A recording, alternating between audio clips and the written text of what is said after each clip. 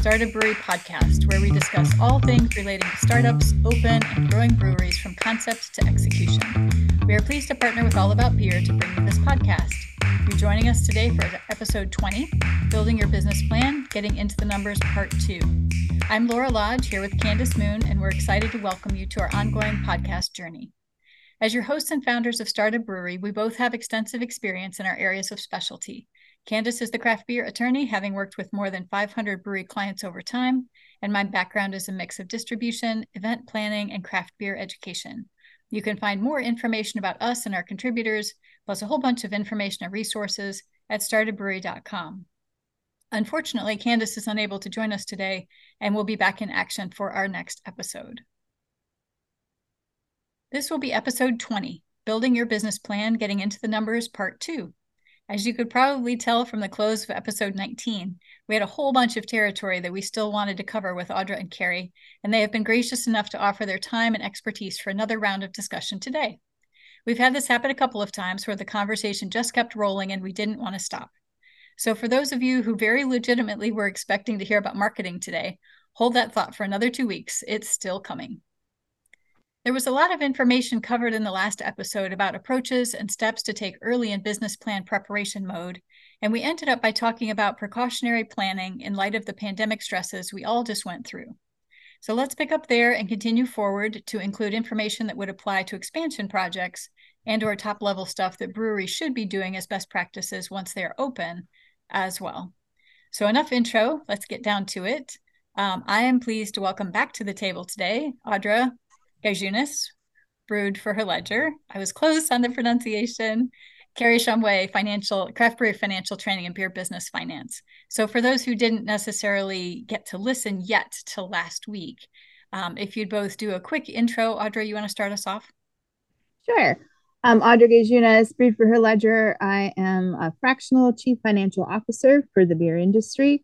From the supplier side, my main contract right now is Crooked Stave out of Denver. So I am their fractional CFO.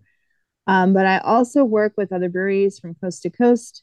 Since I started my own company in 2013, I've worked with almost 400 breweries now by this point. Most of them are startups and expansions. Prior to owning my own consultancy, I was the controller at Dogfish Head and the chief financial officer of Mother Earth Brewing.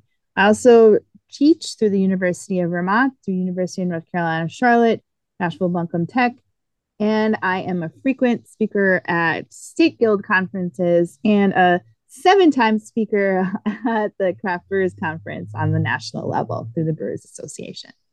Sweet. Carrie? And I'm Carrie Shumway, and I'm a CPA, CFO, former CFO for a beer wholesaler, current CFO and partner for a brewery. So it's getting to see different sides of the 2 of the 3 tiers of our system. So I started about 5 or 6 years ago, kind of writing down what I had learned and putting out articles and blog posts, and then ultimately creating courses, and then doing webinars and podcasting and whatnot. Basically, just financial training for the beer industry. So it's a lot of a la carte. You go to craft brewery financial training, search for a topic, hopefully it's going to pop up there for you. So just a lot of, general information. We've recently started the Beer Business Finance Network, it's an association for beer industry financial professionals, to really bring people together to kind of work on a peer-to-peer, working through, best practices, overcoming business challenges and whatnot. So I kind of facilitate those meetings and try to get folks to interact with one another to try to solve problems. So people can learn more about that at craftbreweryfinancialtraining.com or beerbusinessfinance.com. Excellent. And you have a podcast. And the podcast, of course. Yes, on all of your major podcast directories, I think.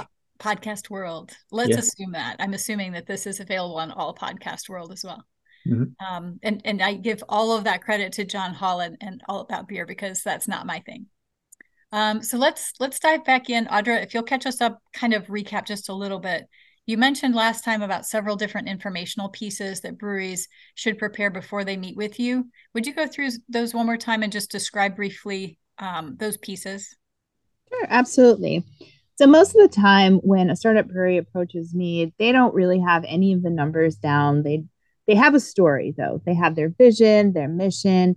They may have gotten started on the narrative portion of their business plan, and they may have a very good idea of what it is that they want to bring to the community. They can verbalize it, but they can't put it into numbers. So I ask that they bring whatever narrative pieces they have, branding collateral, giving a sense of your vision, your mission. We usually sit down for an hour as a kickoff call and walk through the pieces that they do have that are knowns. So, what size brew house are you going to be going with?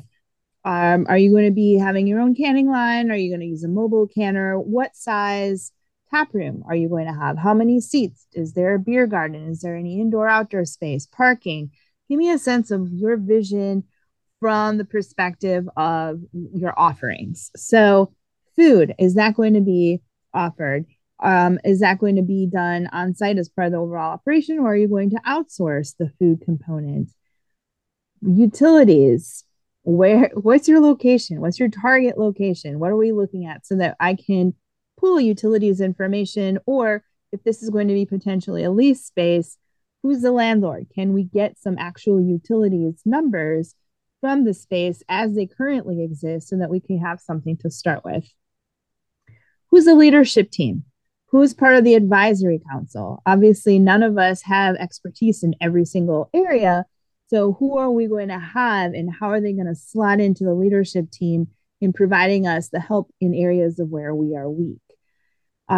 Merchandise is not usually a big piece, but if you have merchandise, come on, bring it over. We'll work that into the plan itself.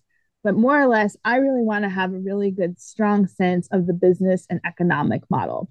So we're going to walk through sales mix by product type, wholesale, retail.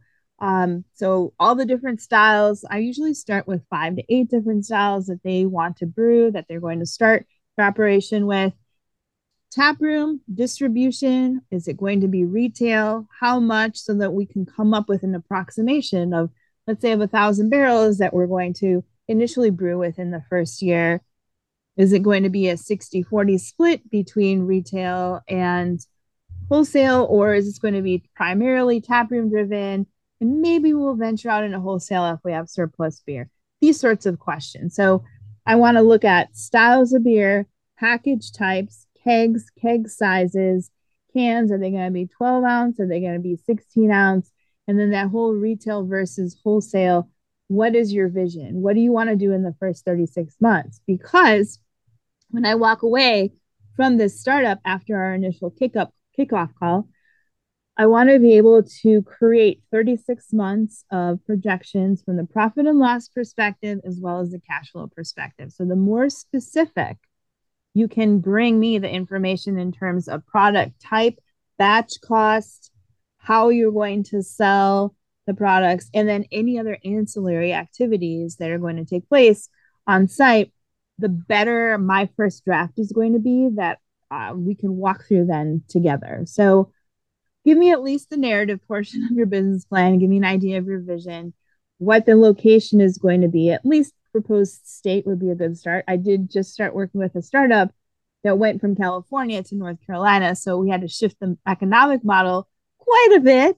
But did they decide they wanted to be next door in Asheville? Is that what happened? There was an opportunity that arose that was a surprise for them.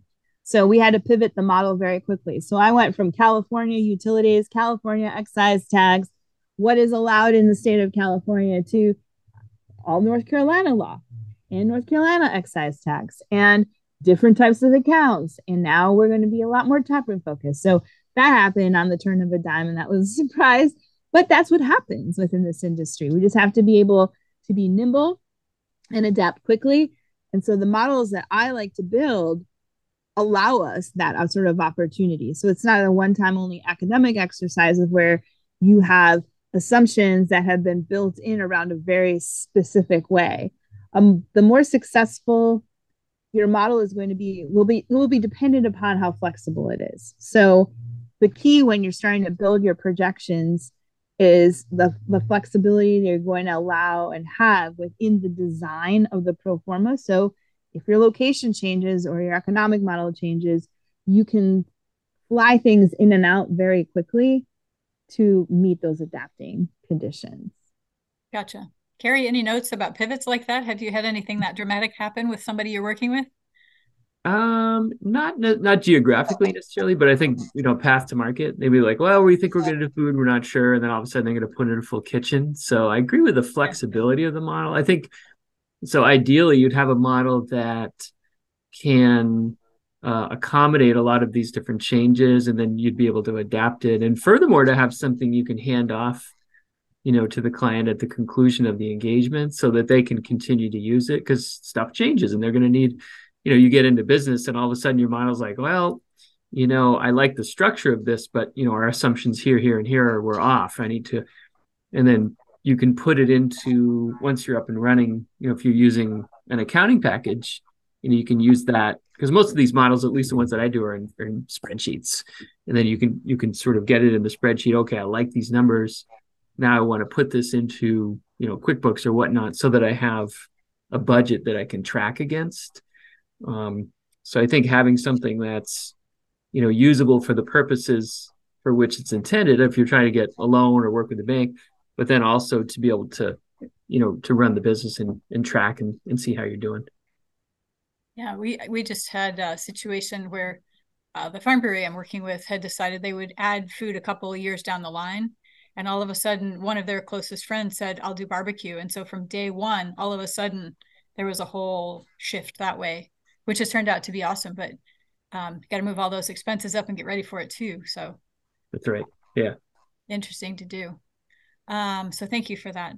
So Carrie, when working with breweries that see extreme seasonality, and I live this a lot in Colorado, how do you recommend that they manage their cash flow and projections to be both realistic and understandable as practical and positive to a lending officer? I think you see that in New England as well. We do. I mean, it's, we basically hear it's, the first quarter and the fourth quarter are kind of tough, and the 2 quarters in the middle are pretty good. So you sort of have to make your hay in the summer. But, typically New England and cold weather, first January, February, March can be difficult. So number one, you just have to kind of recognize that going in, it sort of stands to reason. But, once you start doing your financial projections, then, you really need to, do the math on those things. And so the models, I mean, to Audra's point, you really want to do these on a monthly basis for at least the first 12, ideally the first 36 months, so you can kind of track this out. So, all of your P&L and your cash flow models really should be on a monthly basis, and they should take into account the fact that, January is going to be a tough month, and July is going to probably be pretty good. Now, if you're in other areas where you're more winter tourists, you can just kind of reverse this. But I think the concept would be, number one, to be aware of it, two, to have a model that it can accommodate it. And we can do some simple math, like January through December, 100% of my sales and margins, and they're going to occur within those months, but what percentage is going to fall, say in the first quarter, second, third, you can kind of spread it out that way. So if you're doing kind of an annual plan, and you're doing your annual sales forecasting, you can do it by percentages if that's easier. We'll see that a lot, but you're going to learn as you go, and I think as far as realistic goes, your bankers are looking to you to make sure that you've got good underlying assumptions for what you're building in there. So seasonality is one thing, but then it's also what are the metrics that you're using to compute, your sales forecast, for example, and if you're working with a lender has other brewery clients or beverage alcohol clients, they're going to have a pretty good sense as to, what a revenue per barrel should look like, or, how many tables you're going to turn through your tap room in a given period of time, or how many customers could reasonably walk in. So you want to have those underlying assumptions pretty well dialed in. And that can be, by doing research on it. It can be by talking with other, taproom breweries in your area. You can use some restaurant data. There's tons of data out there. But I guess the point is a realistic set of numbers has got to have some good grounding in those metrics that that we see out in the market. Do you ever see lenders be flexible enough to say, okay, let's make the payments more during the busy months and less during the slower months? Is that kind of flexibility a thing? That's an interesting question. The answer is I haven't. And typically the loans will amortize on a consistent basis. You get a monthly payment. But no, that's a good point. No, I haven't seen that. Have you seen that? Have you seen it, Audra?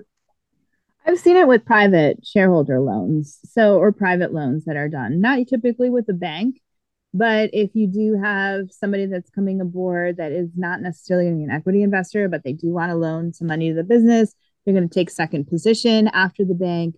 They'll be a lot more flexible. I also worked a deal where there was a brewery that wanted to buy the space that they were in, and so they worked out a deal that was similar to that with the property owners.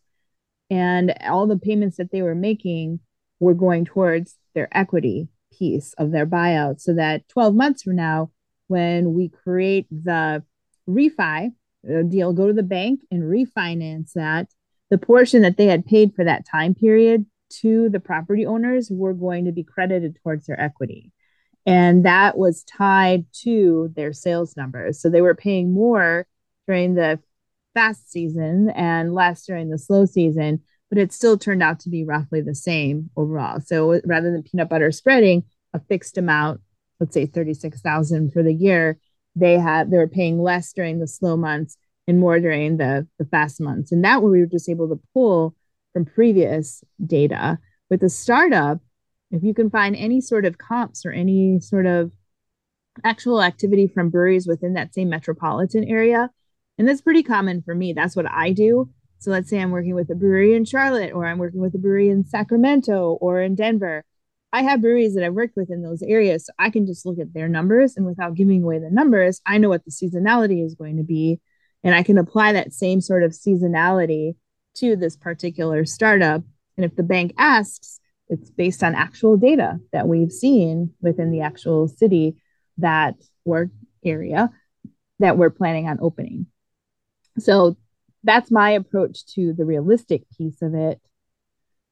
Let's see. And then from the startup perspective, also, I make sure that those cash flow numbers that are 12-month projected to 36-month projected, when we make changes within the model and say, well, we can't make this amount of barrelage. And once we apply the seasonality factor to it, if it dips their cash flow into the negative range of where they're starting to cash flow negative, that gives us a sign too that regardless of how well we're doing in the summer, we can't dip below a certain level in our cash flow in the winter. So we know that we have to make at least this many barrels of beer to survive the winter. And so honing in on the cash flow piece of it, I find to be extremely important, especially as a startup, to ensure that they don't run out of cash during that first or second slow season. Yeah. The other thing you can look at, it doesn't really speak to your question, Laura, but it's you typically recommend they think about getting a line of credit. So in these extreme seasonalities, what you may see, particularly in New England, is you've got this sort of inventory build that happens in, say, March and April, and then you start selling in May, June, and July.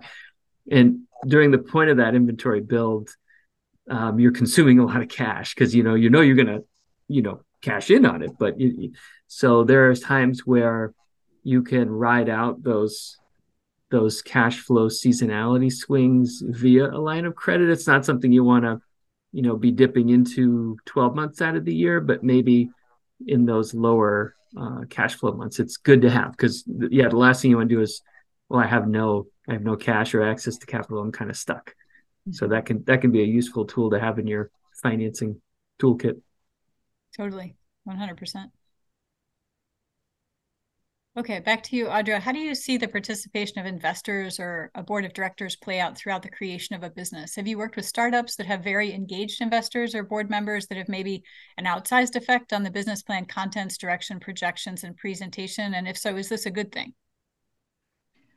What's funny is that most of the investors that say they want to be engaged and participating within the business really aren't until after the business is open. That's what I'm usually finding. I'm starting to hear from them only when things are moving either south or not to their expectations, when their expectations weren't necessarily verbalized, nor were they part of the startup process. So I don't know if it's a communication issue or whether they just see themselves participating once the business is open, but I don't see that much engagement unless it's a managing member who is also a majority investor, who, of course, is going to participate in the entire process quite fully. but let's say it's a 20% or less um, investor that is a silent partner, I usually don't really hear from them very much within the startup process. I may communicate the projections to them. We may talk through the project, but it's as almost like I'm a surrogate instead of them until the project is open, and then they become engaged, and then they lend their services. So maybe it's just been my experience, and even though I work with a lot of breweries, I don't see investors being as engaged, mostly because it's not their area of expertise. They wanted to get into the beer industry. They may love beer. They may see the promise behind the particular owner or head brewer that is creating the recipes, but they may not have an understanding of the industry at all. And so they remain silent until the business is open. And then they start to provide some feedback. But the investors that have been engaged are usually the brewers, and I make sure that they are very well understanding of their own numbers, their economic model. They have at least a basic financial literacy of financial and accounting terms so they could speak on the same level as a bank. So they understand what the debt service coverage ratio is. They know what liquidity and efficiency ratios mean, how those are calculated so that they can defend them or continue to expound upon the numbers if a bank is asking. But having at least a baseline financial literacy to speak with the bank, they're the ones that have to sell the plan. It's not going to be me or Carrie or anyone that is helping create that model for them. It's going to be the owners themselves. And I have had multiple attorneys who are very intelligent people, but they are one of the startup people, owners within a particular brewery, and they just don't have the understanding of the numbers. So it's just getting everybody onboarded and looking in the same direction. They have the legal side down, but now they need the numbers side down. So a little fast track education really goes a long way. I don't know, Carrie, have you experienced anybody from the investment side, from the startup side that like, all right, I'm going to run with the direction and have a greater influence to the bank? I think I've seen it work really well and seen it work really poorly. So I think well, this when you were talking, it kind of reminded me. I think Lauren, you and I had talked about this at CBC as sort of the how to kind of build your team. And we were talking about it more from the standpoint of sort of your outside CPA, your outside attorney, your outside banker, et cetera. But the same is applicable to your internal board of directors or even management team.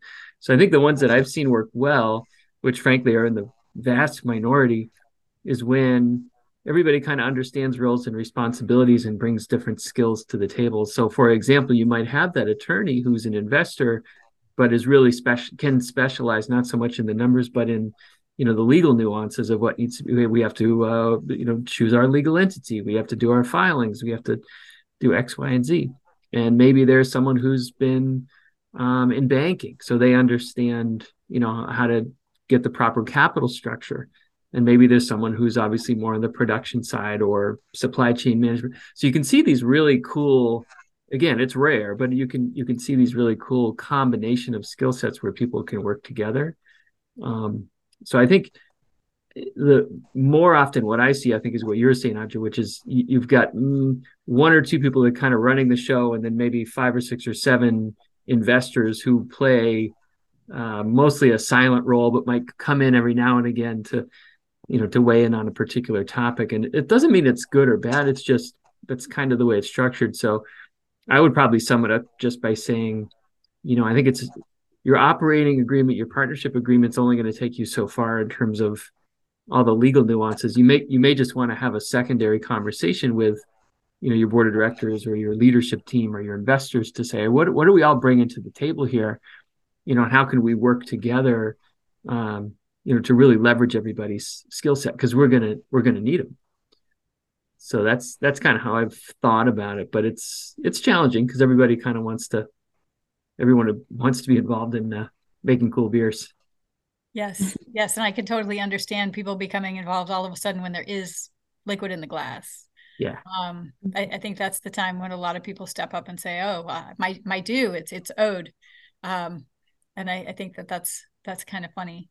So Carrie, whether at the very beginning of the business plan development or after it's open, how do you recommend the ownership and leadership? And maybe this brings us back a little to the board of directors piece here. How do you recommend that people approach working together to prepare, review, and then react to their financial forecast and reality? This brings us more into being open and doing business, but more into how do you work together? Yeah. Well, I think it starts with just having good process to get good numbers. So we got to start with, some sort of, written policies on, who's doing what to get to the numbers in the right place.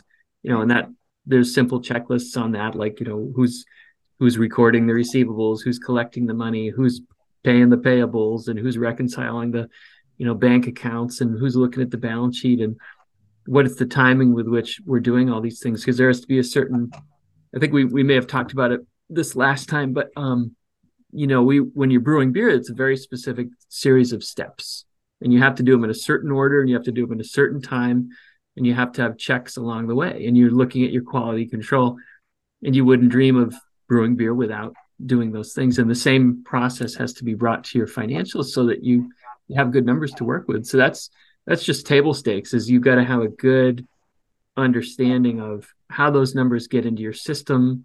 How are you capturing things that are occurring, transactions, and getting those into your accounting system? Many breweries will have brewery management software, which then will connect with an accounting software. So they're transacting, production cycles and whatnot, and that's flowing through and, being quantified and captured. That's the best way to do it. Others will just have, we're using QuickBooks, but we've got, brew sheets and spreadsheets, and we figure out how to get it. Okay, that's fine too, but you could have more checks and balances to make sure it's going in the right bucket. So that's first, is just good process. Next is, what's the frequency with which you're running these reports, and who's reviewing them, and then what are they comparing them against? So we have this very basic, like, what actually happened, how does that compare to the budget or the financial plan that we had, where are the variances, and then what do we, so to the question of sort of read and react, is we've identified maybe some variances, maybe expenses are running high or sales are running low. Okay, what's causing those? Can we figure it out? And then what are we going to do about it? So as we're reviewing these on a regular basis, sort of identifying, here's the gaps, here's what we think is causing it, here are the things we're going to do differently. So I think it's extremely simple to say it, and it's a lot hard. I don't see a lot of breweries doing it, frankly, because we don't have time. We don't have time. Once you run the numbers, you just have to make time. I did a couple of articles on this recently that, I think the most important part, they're all important steps, but the most important part is actually analyzing what's happened and doing something about it. It's like if you set a goal, shoot, I missed the goal. Well, why'd you miss the goal? And what are you going to do in order to do something differently? All you have is, the next minute, hour, and day to kind of correct what you need to correct. But you need to identify, where are we? Where did we think we were going to be? And then how do we close those gaps? So I think it's beneficial, I think, to have kind of these timelines and deadlines and responsibilities, who's going to do what, and then to stick to that. And there's many different ways to kind of do those meetings. I really like, Audrey and I did a CBC presentation a couple of years ago on open book management. We talked about these financial huddles, where I got to do this in the past, and it was one of the joys of my week. You pull together all the department managers and you literally construct the financial statements. So where are we right now? And you do it each week. So it's, you're building that muscle all the time. Your salesperson is telling you what sales are, and maybe your inventory, your purchasing person is talking about cost of goods and so forth. And you can kind of see, and everybody's contributing to this, creating this puzzle, because they're all responsible for different aspects of it. So for me, that's almost like the pinnacle of what can work best, to try to, read and react and improve and, figure out what's going on in your brewery financially. It sounds like maybe some unconditional structure is needed to make sure those things are happening. And I think everybody's too crazy. And yeah, okay, maybe we missed the goal, but we don't have time to talk about that right now. We need to keep going. Right. Any additional thoughts there, Audra?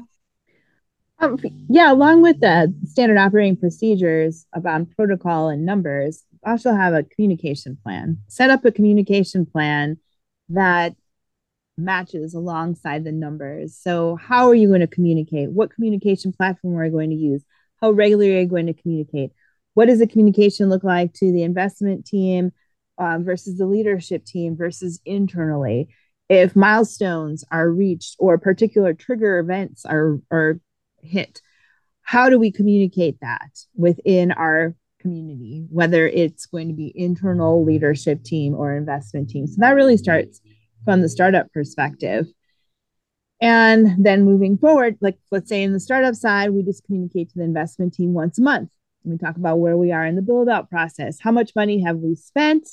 How close are we to budget for our initial project capitalization, basically our startup budget spent versus what we have left.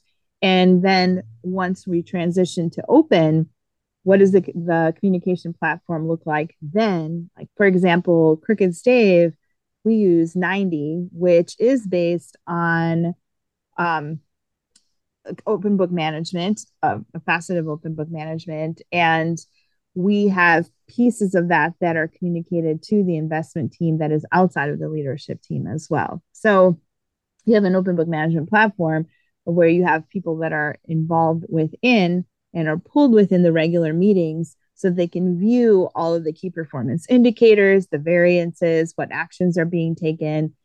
And I know that 90, like if you have goals that you have set, if you miss it, it turns red. If you've made it, it turns green. And then at the end of going through the entire scorecard, we look at the red buckets and IDS them, which is identify, discuss, and solve.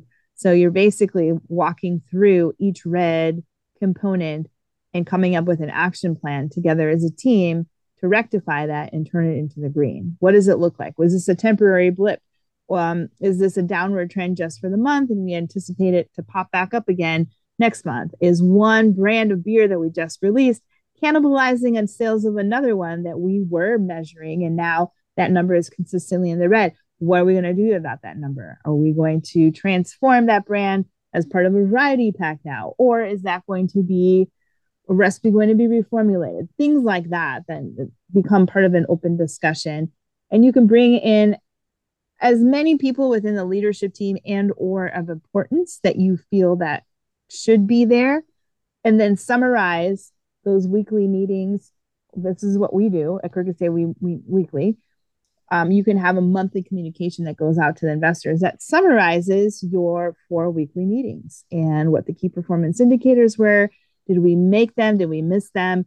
And then make sure that you have and offer an opportunity for questions so that the entire leadership team feels that they're accountable in some way, they have buy-in some way, but that also they have been given a voice and that they have been heard. And that to me is very important as well. Too often we communicate downward. And so it's top-down communication. We may say that we want feedback, but we don't really do anything with it. So when we bring in and ask questions on a regular basis and provide a platform, like whatever that communication platform may be, it gives an opportunity to lend their voice and to truly feel like they have been heard. It's not going to be email going one way. It's going to be being part of an entire meeting and an opportunity to ask questions. So that could be monthly, that could be quarterly. Maybe in the beginning you only needed do it monthly, and then once you're set on a track, you switch it to quarterly. But again, that comes back to setting up a communication plan, and not enough breweries do it. And most of the time, when I walk in and do perform an operational audit, the symptoms all lead to the same sickness, so to speak, and that is a breakdown in communication. So I think that's one of the biggest weaknesses we have as an industry. We don't communicate well. We don't spend the time to develop a communication plan in the beginning. So it breaks down very, very quickly when we're moving at warp speed, whether it's in one direction or the other, positive or negative. So spend that time to create that communication plan. How are you going to communicate? Figure out what that platform looks like and how regularly you're going to disseminate that information, to Carrie's point. I see that I've got two partners that function primarily face-to-face only in the craziness. I've got one that is really not good at texting or anything written. And I have one that functions almost all on written and emails and more admin sort of approaches to communication. And I think even if you pull in, Matt from Duckfoot was talking about having, I forget what he was calling it, but more like a Slack sort of communication channel where everybody could communicate with everybody and see everything that was going on. And that was a big improvement for them. It made me think if everybody functions that way, it would work. But if somebody doesn't operate that way, you're losing some pieces. They're not going to know what's going on and they're not going to have a voice. So I think that's really interesting. So that kind of takes me into that next question of where do you usually see the pieces coming off the rails, Audra? And it sounds like that communication is fundamentally the challenge. It also sounds to me like maybe having some external accountability, whether that's to partners or to lenders or to your own consultants and your own people have said, that you need to say, hey, I need this guidance and accountability in order for us to be able to have these systems in good working order. Otherwise, we are just a hot mess and we don't get there.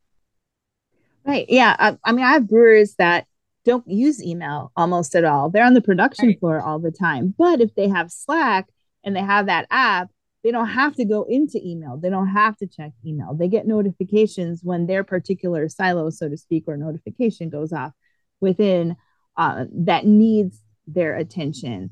Or it could be text, but that just needs to get defined at the beginning. The sooner the better. And then coming up with a plan of how that is communicated, how is feedback received, knowing that we all have different ways that we process information, that we respond to information, and everybody's role being so different. Sometimes it's not easy to use one platform, but then you have like what Carrie calls huddles too, and weekly leadership team meetings, whatever those may be, where we do sit together face to face or via Zoom. If some of us are distant, like I am, on my weekly meetings, I'm in Denver once a quarter. I'm never there more often. But regardless of what I'm doing and how I'm going and how I'm communicating, we all meet via Zoom for 1 hour every single Thursday at the very same time. And that works for us. I feel like I'm still part of the brewery and I'm more of a texter. And other people are more emails. I don't check my email every day. I'm running too fast to be able to do it. But if somebody's going to text me, I will turn my attention to that immediately. So it's really getting to know the people that are on the team with you and your investment team as well. Maybe you just pull them in the beginning. What is your communication style? How do you regularly communicate? And then pull all those responses together and come up with a collective solution. We just don't do that. We don't ask, like, how do you process information? How do you review it? What kind of response time do you expect when you have questions? Because they're across the board too. Some people expect an immediate response. Some people are like, I'm fine if you don't get back to me for 5 to 7 days. Like, I know that you're busy, but we don't communicate that. And in the absence of information, we'll always assume the worst. That's just who we are as human beings. Our human nature. All right. Well, respecting the clock. Let's wind this up in best practice kind of advice. So, Carrie, you want to start us off for final thoughts? Yeah, final thoughts. I think have a plan for your financial hygiene, right? Use those checklists, create those checklists, find those checklists. You got a toothbrush in there somewhere. Yeah, I used that. It was probably a bad joke, and I went on a little too far. But I used this good, better, best analogy. So good is if you brush your teeth. Better is if you brush your teeth and floss, and then maybe best is you brush your floss and use that little water pick thing that nobody ever uses. So that's kind of the same way with your finances. Like, at a minimum, have a checklist, get your month closed, do the review that you can, do the best you can. And at best, you're really making here's another act, like an ADL, activities of daily living, right? Right. So that it's not something we do every month. It's something that we just do, we do it every day. And I think that, we talk a lot about, key performance indicators, key metrics, benchmarks. These are very useful financial shorthand, and they're easy to digest. They're easy to compute. They're easy to look at. They're easy to interpret. we think about like stop signs or speed limit. There's just bang, bang, bang. One number real quick. You can see how you're doing. A dashboard on your car. How much fuel do I have? That type of thing. So you don't need to be looking at a full income statement every day. Nobody's going to do that. Not even me, and probably not even Audra. But, to do it in a fashion where it's summarized, it's digestible. I love a concept of this sort of daily or weekly summarized P&L, where you're really just kind of monitoring, well, what are our sales and margins? Can we get at that? How are operating expenses trending, and what's our net operating income look like? 4 or 5 lines, done. Don't be crazy. You can use estimates, but what it's doing is it's sort of training that muscle to say, this is we're doing transactions every day as a brewery. We're selling stuff. We're incurring every day. It doesn't happen like just because it's the end of the month and we compute it. It doesn't mean it hadn't been happening this whole time. So I think the more frequency, the more you can look at this, your better opportunity to identify a problem before it becomes a bigger problem, and step in and fix it. And I think, those key metrics are a great way to do that. Totally makes sense. Audra? And I'm going to come back to a point that Carrie had touched on earlier on in the podcast and talking about projections and forward-looking numbers, and making sure that the model that you build, because this is a startup audience, the model that you're building as your projections and your pro forma should be utilized going forward and shouldn't be a one-time only sort of model that you've built. Build it in such a way that you can utilize it once you're open. So that is what I'm going to build upon and say, okay, when we're starting up, here are our projections, our pro forma. We're very familiar with the model now. Now that we're open, let's adapt it for the upcoming 12 months once we're open. We're starting to get in actual numbers now. Let's fill in those columns of the first 1, 2, 3 months. We got the first quarter of information in. Now let's project out the next 12 months after that. So rather than using it as a budget and a projection for 1 year and making it static, make it dynamic. Have your quarterly forecast roll forward every single quarter for the upcoming 12 months. So you have your 12 months of activity that you've projected, both from the profit and loss statement and cash flow. You've gone through a quarter now, open. Sit down, review what has happened over the last 3 months, and now project the next 12 months, not the 9 months. Don't adapt 9 months. Now we've just gone through let's say quarter 3 of 2023. What is quarter 3 2024 going to look like based on what we learned from quarter 3 2023? So you're always looking 12 months ahead, which is going to help tremendously with your cash flow. And you're not treating your budgets and projections as an annual exercise that you have to do for an upcoming calendar year. It becomes part of your overall thinking fabric and operating fabric. It will also force you to look forward constantly rather than backwards. And that's what we need in order to survive as an industry. 100%. Awesome advice. I think the structuring and the brushing of the teeth and paying attention all the time and working on forward looking all the time is just the best advice. I think the practicality of making it happen is the challenge, but you've set out a really clear plan for making that happen. So thank you both for the extra opportunity to discuss. I really appreciate that. So a big thank you also to our listeners for joining us now and in the future for episode 20, Building Your Business Plan, Getting into the Numbers, Part 2 of the Start a Brewery podcast. We invite you to join us for our next episode 21, which is actually going to be creating your marketing plan, which takes a slight turn from looking at the numbers to strategic plans about how to make those numbers real. This new episode will be released before dawn breaks on Tuesday, October the 10th. While you're anticipating the release of our next episode, feel free to visit the Start a Brewery website at startabrewery.com, a free resource for those who are looking to open or grow their breweries. Be sure to look through the task lists offered for each stage of the process, plan, act, open, and grow, at the educational resources, and at the offerings from our savvy contributors in our growing library.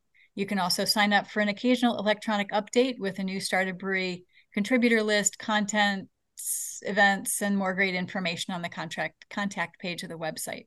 We also encourage you to explore the All About Beer website at allaboutbeer.com.